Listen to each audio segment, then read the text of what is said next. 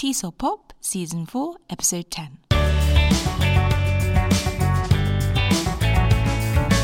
Hello and welcome to TESOL Pop. My name is Laura and joining me today to talk about graphic facilitation is Emily Bryson. Emily has been working in the ELT industry for 20 years. She is one of the authors of National Geographic Learning's Voices series and a guest blogger for the LE.com, formerly ESL Library, as well as a teacher educator.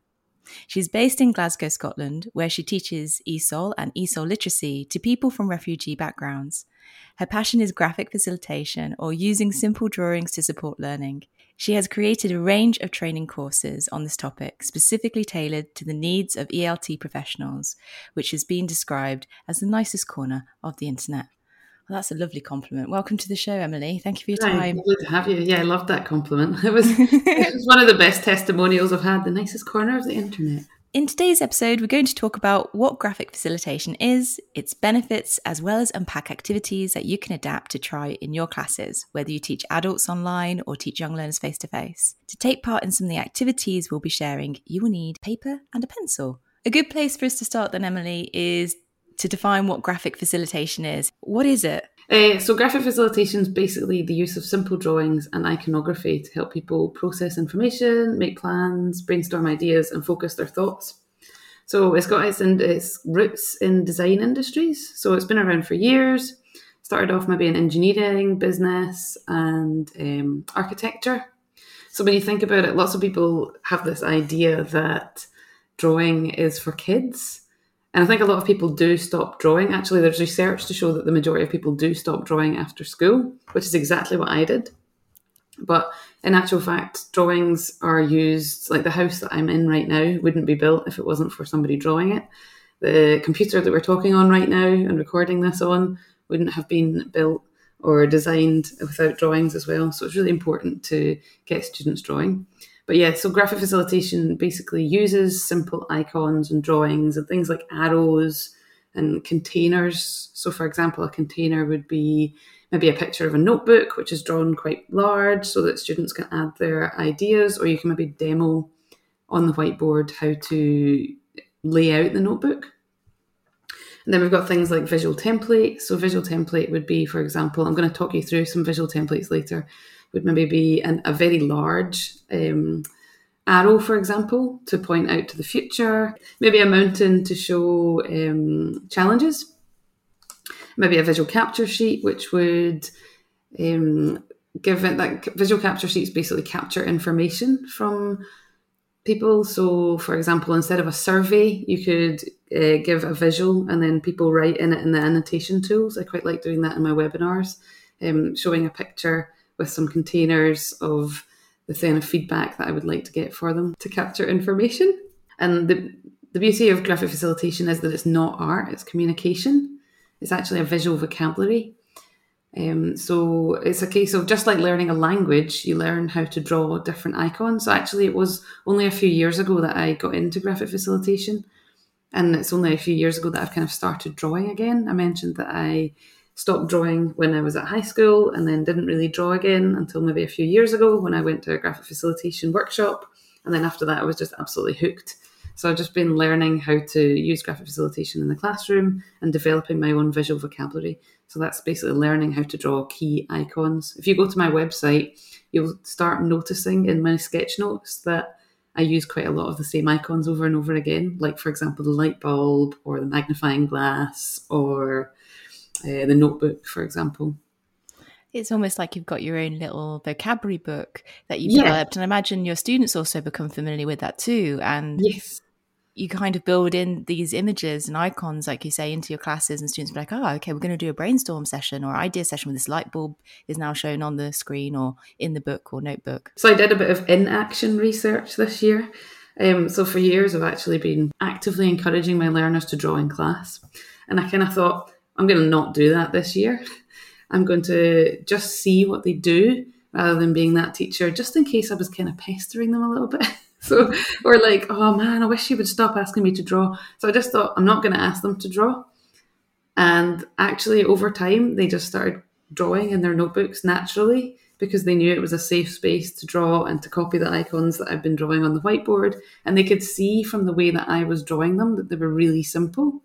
So they've kind of developed their own visual vocabulary through me as well. It's almost like a really good learner training, isn't it? So maybe they can take more time processing the notes and thinking about more meaningfully how they can record things from their lessons and then help that with the review process, right? Yeah, and actually I teach adult literacy learners who, some of them don't have script in their first language. So when it comes to saying, when they're learning new vocabulary and then you say to them, you'd be able to say to most learners, can you just write a translation for that in your notebook? My learners, some of them can't do that.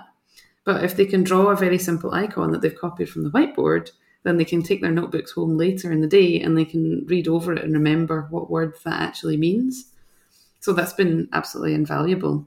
We've talked about equipping students with different tools to take meaningful notes. And then you just mentioned their accessibility. Yeah. Are there any other benefits that you'd like to share associated with graphic facilitation in the language context? So yeah, one of the main things is accessibility. So I quite like using it for rubrics, for example. I know for sure that they've understood if I've given them, drawn an icon. It reduces processing load. So if you've given students a text, then that's a lot of information to take in, especially if your learners have literacy needs or maybe if they've got dyslexia. If you give them infographics or help them to take that text and make it into their own infographic or sketch note, then that helps them reduce processing load. I also quite like to use things like graphic organisers for listening, for example.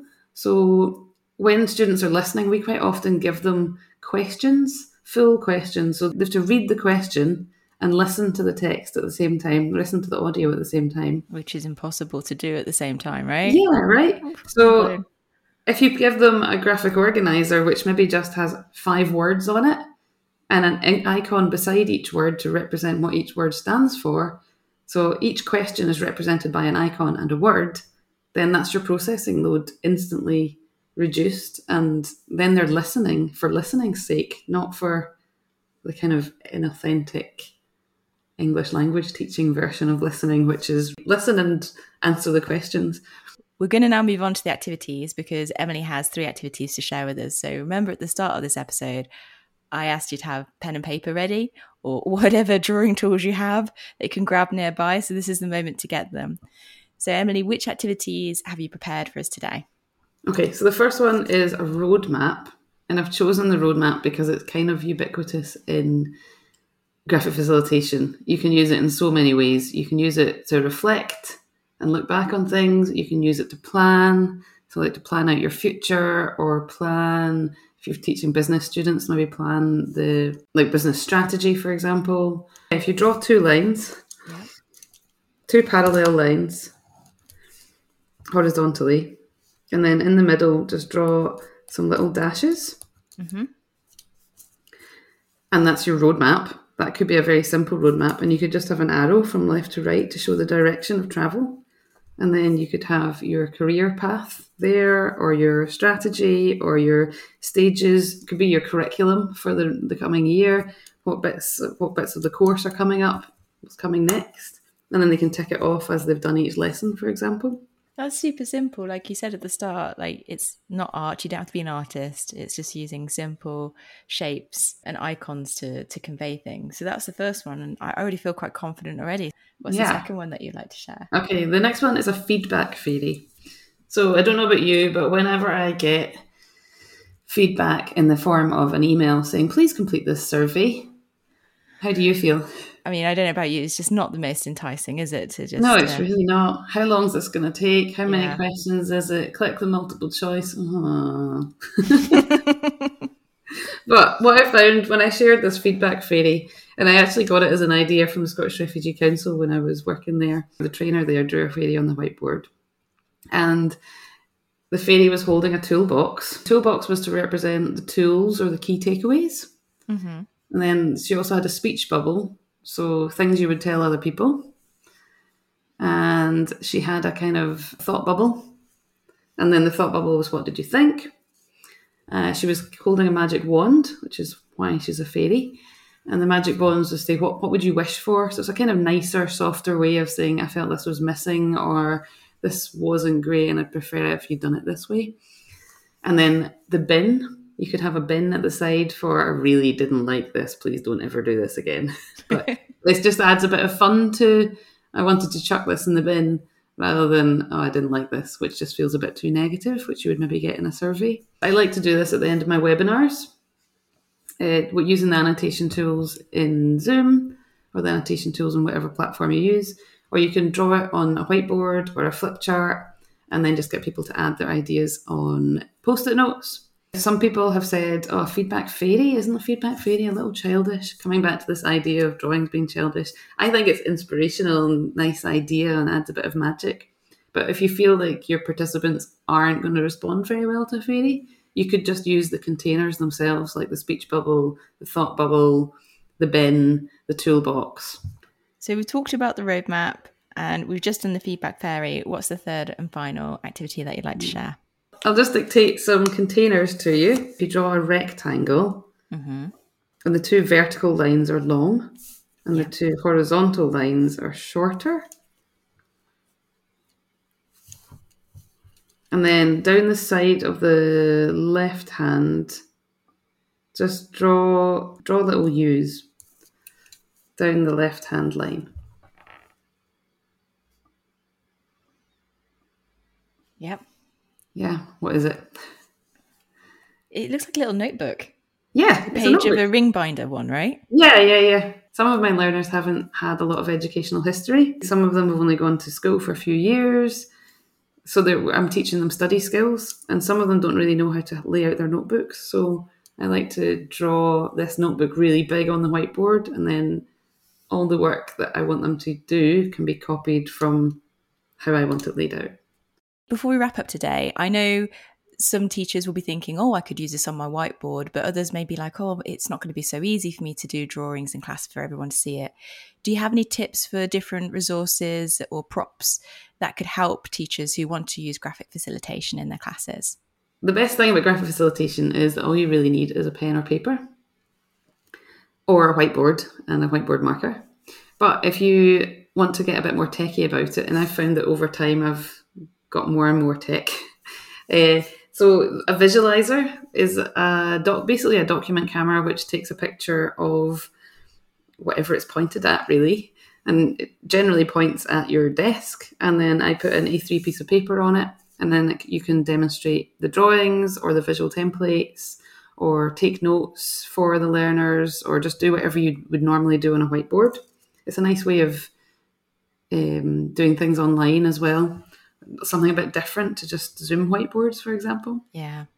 Or you could point your webcam at your wall and stick a flip chart to it. So you can do that. I've just stuck mine up with panel pins, which are small nails. Just check before you do that, obviously. Or you can use paper tape or masking tape to stick it to the wall. If you do that, make the masking tape a little bit less sticky. By sticking it to your clothes first. Again, check. So there's lots of different ways. Or you can, if you've got an iPad or an Android tablet or a laptop that has drawing capabilities, then you could maybe download an app. I like to use Adobe Fresco, but for iPad users, maybe Procreate, I've heard is good. Thank you so much, Emily, for your time today and for sharing these really inspiring ideas and ways in which we can use graphic facilitation. I'm really excited to try it out in my online classes, so thank you so much. No, good. If you'd like to find out more about graphic facilitation, you can follow Emily on LinkedIn, Twitter, Instagram or Facebook. Her social media handle is @EmilyBrysonELT. And of course, as always, I'm going to hyperlink that on the TESOL Pop website so you can find it more easily. She posts drawing tips, teaching ideas, sketch notes and teacher development videos there.